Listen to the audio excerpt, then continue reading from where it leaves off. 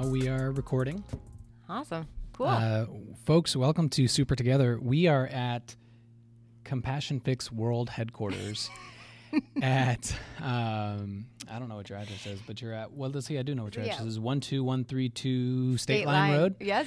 In Leawood, Kansas, That's I think. right. And so we are, we just, our schedule today was such that we are doing it in changed it Ginger's up. office for the first time. Yeah. So we didn't actually prepare like an agenda today, but Ginger and I are both working, I think, on some interesting projects, and I just figured we could maybe take a minute and talk to each other about those projects and, kind of what we're excited about. Before we get into that, where are you on Parks and Rec? Oh my gosh. So Leslie won, and Okay. Ben's in DC. Okay, so you're beginning of season 5. Yes. Yeah. Yes. Okay. Season 5. Yes. It's so good. Yeah, no, it's great. It just keeps getting better.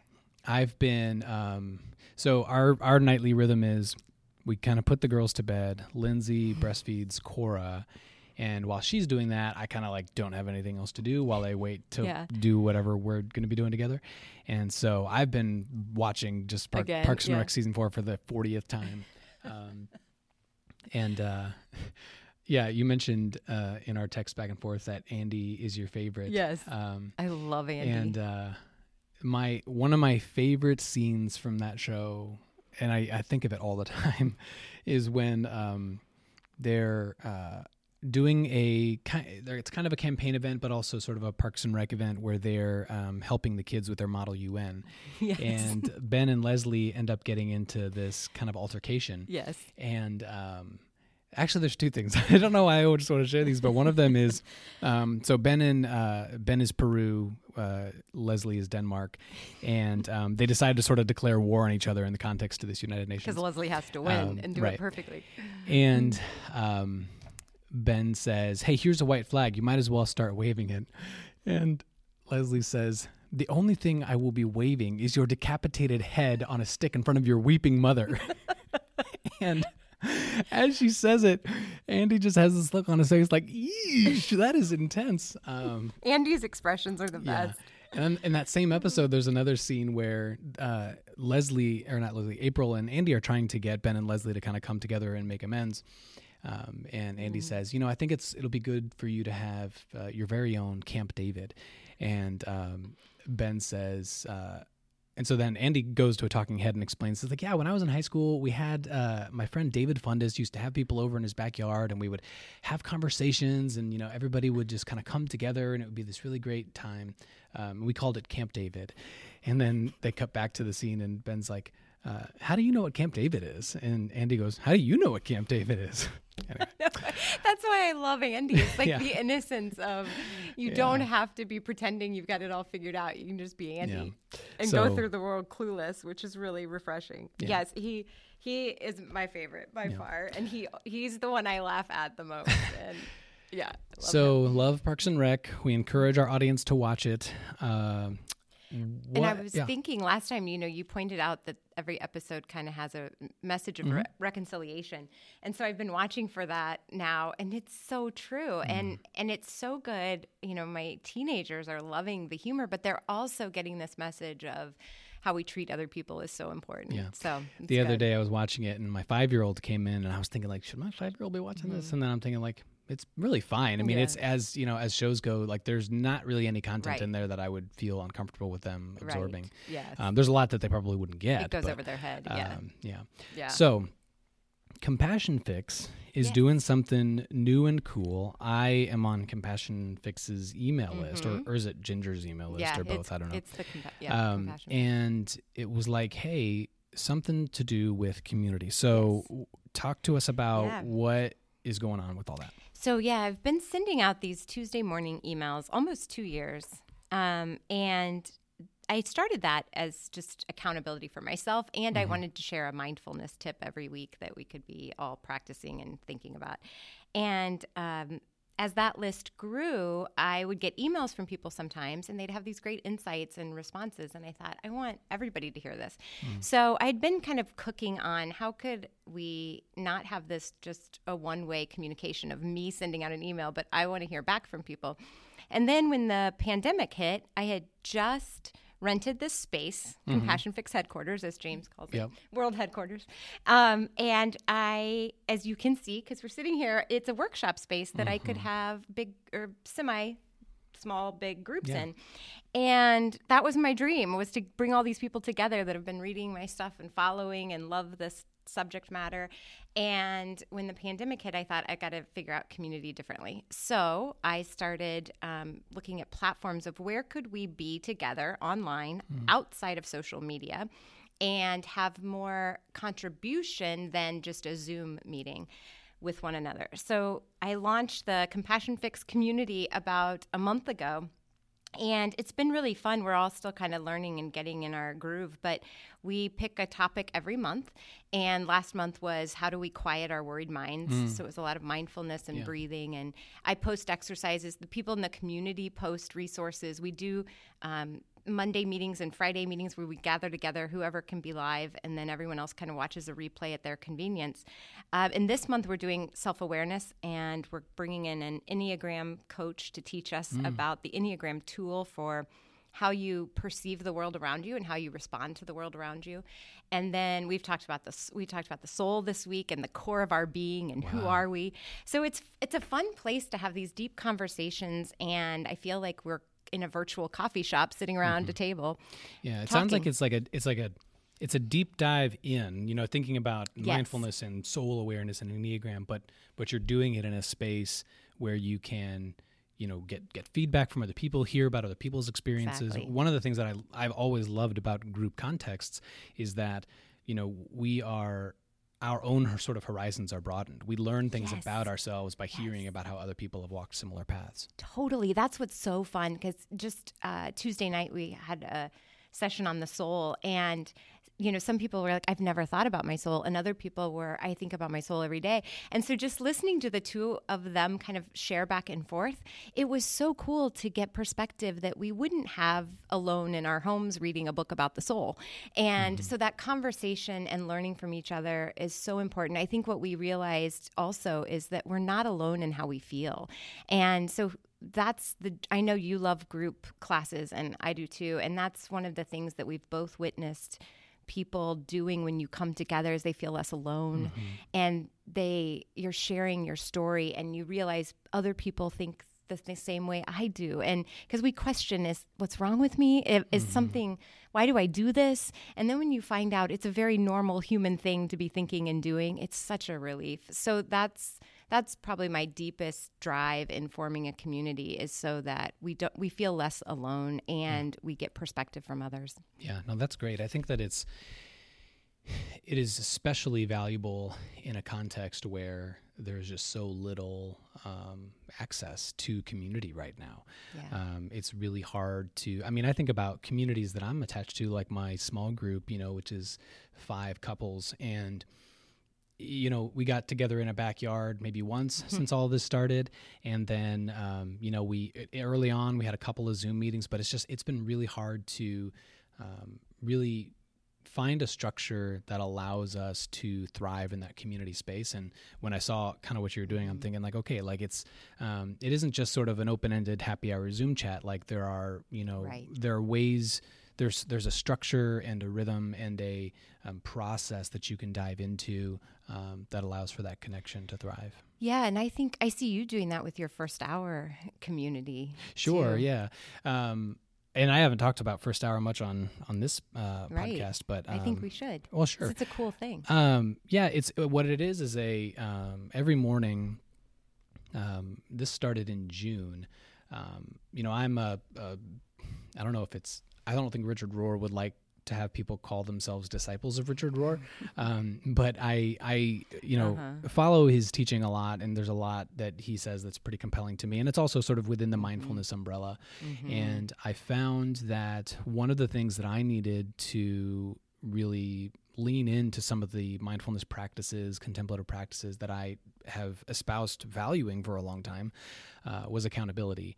And so I went to my pastor and I was like, hey, can I like lead a contemplative community? I had some experience in leading mindfulness practices, not a whole lot of things related to prayer, but have kind of gotten to a place where now I every morning except for Sunday at 7:30, I'm out in the field at Heritage Presbyterian Church. It's sits on about 8 acres, and so there's this kind of dead tree in the middle of the field that's, it's symbolic in the way that we gather around it in terms of like, life and death. But we spent about 15 minutes walking through some prayers that I write, some prayers from like Christian history and other faith traditions, and we spend some time in contemplative practice and that kind of stuff. It's a pretty cool community. Most of it is online right now, and there's a handful of people that will actually come out into the field. But that's I think that we're all looking for those ways to stay connected to some form of community when so many of the things that we used to depend on for connection are kind of lost to us, or at least, on pause for the time being. Right. And I think that, what you're developing is that kind of hybrid that everyone can participate given any comfort level, right? You have people that can come be in person, but you also make it available online. And I think that's kind of our new normal for all of us, is we're going to have to figure out ways that we connect both in person and virtually for the foreseeable future. Sure. But I love seeing that we're both trying to create these things where you can do that. And you're also developing an online class, right? Yeah. That's that's what's taken most of my time in the past few weeks. And I put it together, but it's one of those things that like couldn't exist without Lindsay. Lindsay's a 1 on the Enneagram, which she likes to think of as an improver, not a perfectionist. Okay. And so what that means is that the like attention to detail that makes a course like a reality is something that I don't possess in the same way. Oh, that's awesome. Yes, she does. That I'm really interested in. What it amounts to is I have recorded 4 lessons that take some of the principles that I have found to be true for a lot of couples that I work with. The series is called Converge, and it leans heavily on Latin, which is, I think I say in the opening video, I use enough Latin to seem smart, but not so much that I seem ridiculous. But that's a good balance. Yeah, sure. So basically, like converge means like to bend together, and so it's like 2 streams kind of becoming 1 stream. And so there's a course on building connection and how do we lean into practices that are going to drive us toward closer relationship. One specifically on conflict and how do we navigate conflict in a way that is, again, the Latin roots are strike together. So instead of thinking about like striking against each other, striking like a common problem with each other. And then thinking about the roles we play in relationships. So commune, like sharing together the roles that we have.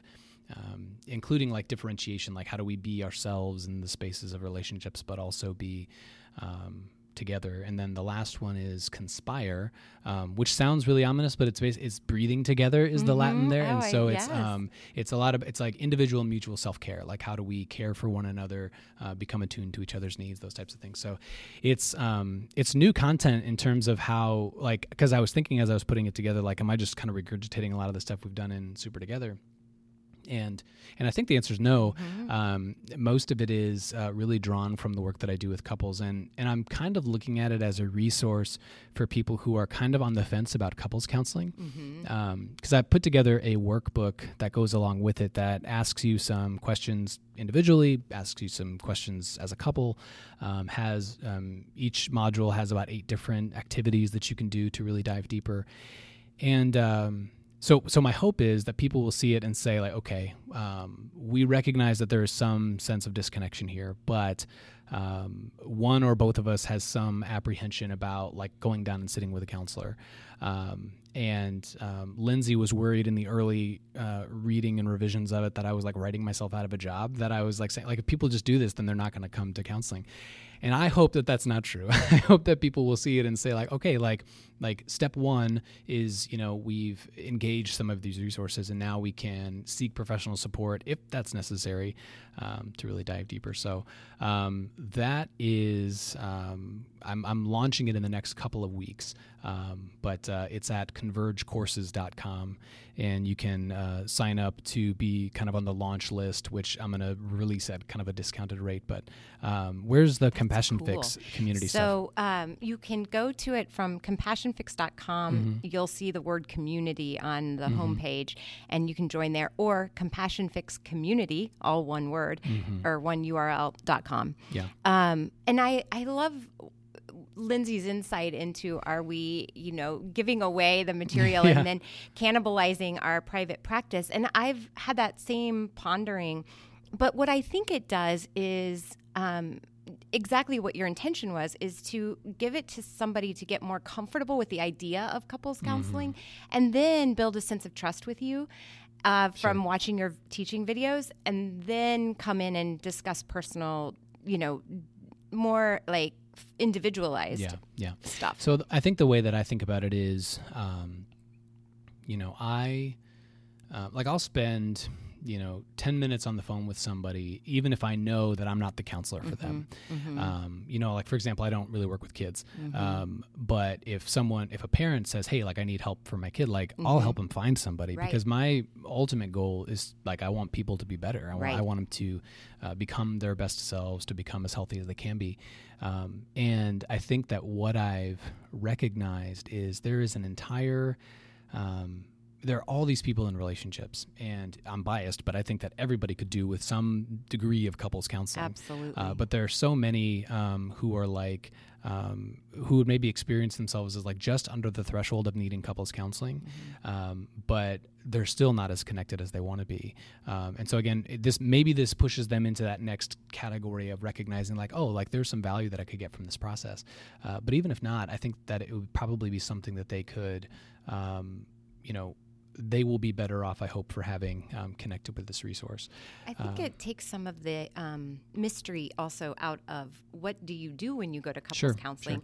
Because I found in my work, people will say well, what do we work on, or what will we talk about? Because it's hard to understand how this works if you've never done a coaching or a therapy appointment before. So these online offerings, I think, do take away some of the mystery, the stigma, the apprehension of, I'm going to, sit down with this person and I don't know what we're going to talk about. So I think it's a great kind of on-ramp into the work that we do and especially now in the comfort of your home, you can get access to this information. Yeah.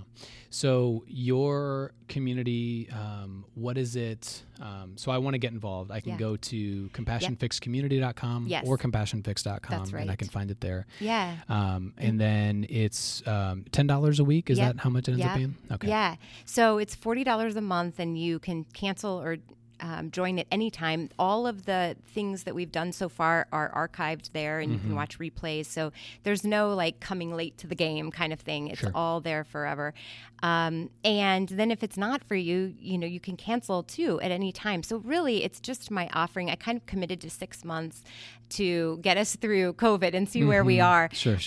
But what I'm finding is it's been a lifeline for some of the women that have been chatting with each other, that are feeling isolated, and they want to do something with their brains. So there's some new information. There's some challenging stuff if you want to dive in. We do a lot of book discussions, and so some people are ordering books to read and finding new resources. We talk about podcasts. We talk about just a lot of current things that are happening in the world, and how do we remain people of faith in those? How do we grow together to be the people we want to be? I intentionally kept it outside of social media instead of doing a Facebook group. One, this platform's much more robust, and we can do a lot more with it than Facebook allows. But it also doesn't. We don't have to go into social media and get triggered trying to find our group, right?